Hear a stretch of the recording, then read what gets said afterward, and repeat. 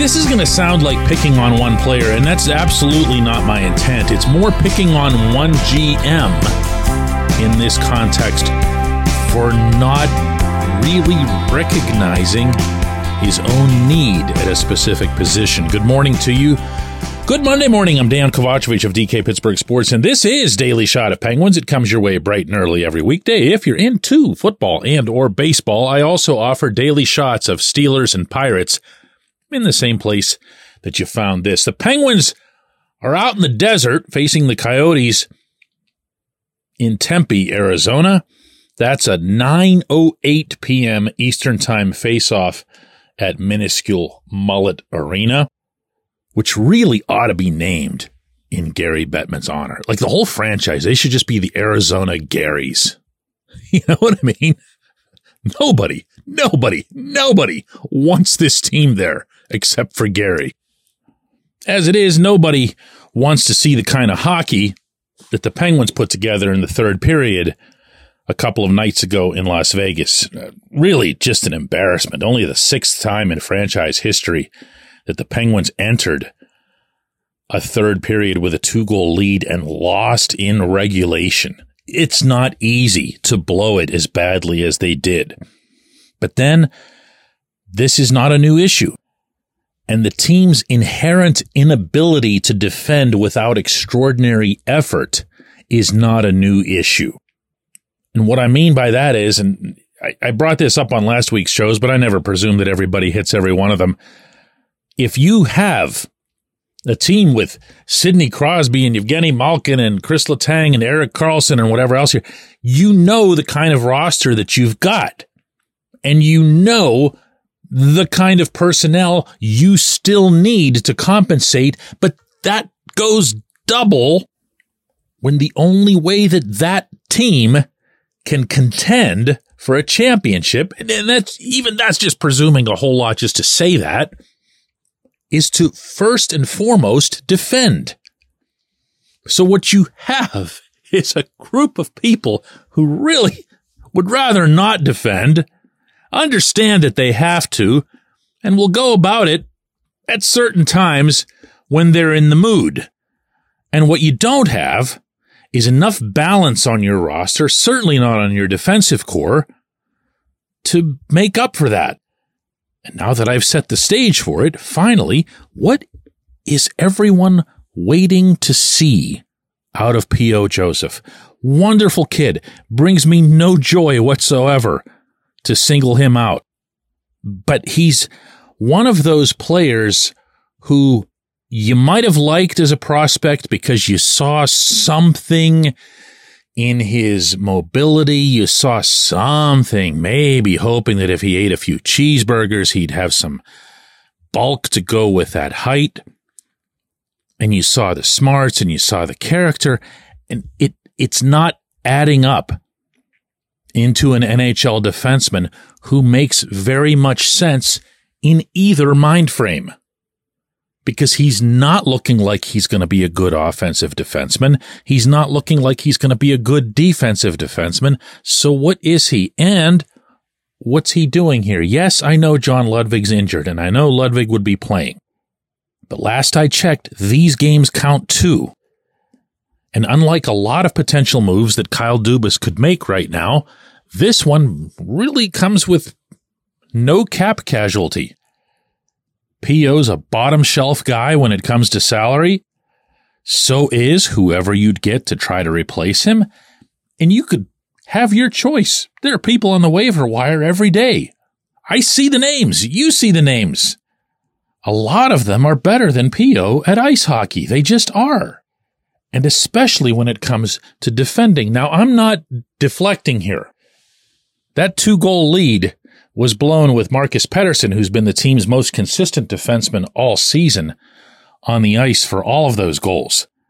I don't think Marcus was great. I also don't think he was anywhere near that bad. I thought Evgeny Malkin had more to blame on 2 of those goals than anything involving Pettersson. So I'm not making this point super specific to what happened in Las Vegas. I'm making it in the much broader sense that this team still does blow leads. And that's in large part because these coaches, and in this case, I'm making it plural because it's Mike Sullivan making the roster decisions, but it's Todd Reirden deciding who goes over the boards. Who's he got? Who's he sending out there to protect the lead? He's going to send Chad Ruhwedel and P.O. because you can't just bring yourself down to 4 defensemen so early in a third period. You also can't, by and large, trust your fourth line to do any sort of exceptional defending. And the third line, there just aren't enough players to fit this.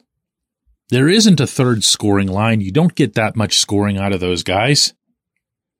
And it's not as if the fourth line has shown itself to be superior defensively. They've been okay at times. They don't go out there and shut it down. They don't go out there and execute some 45-second forecheck that really eats up the clock. They just don't do that.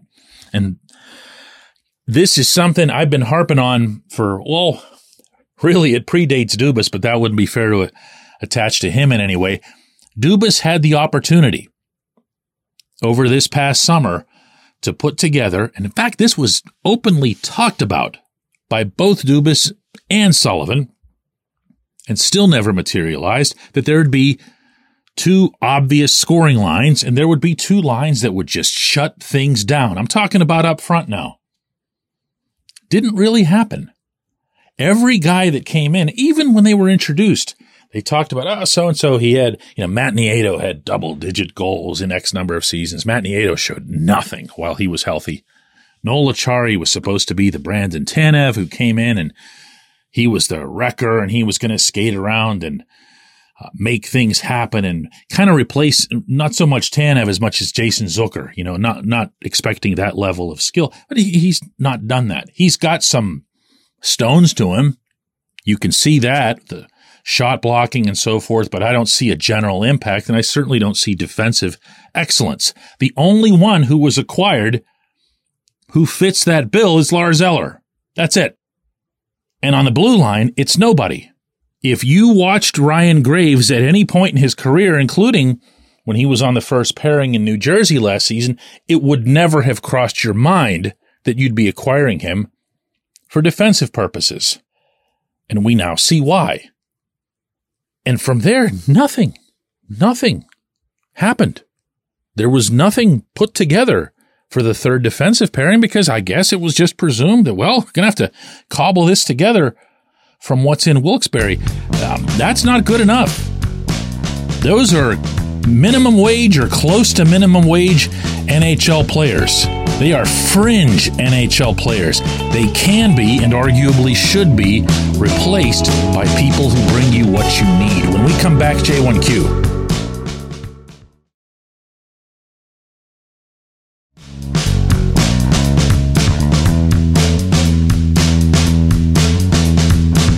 J1Q comes from Greg, who says, DK, is there any specific time in which we can talk about Tristan Jarry not being an elite goaltender in the NHL? Sure. We can talk about that at any point. We can talk about it right now. I'm a little bit leery of talking about it right after what happened in Las Vegas.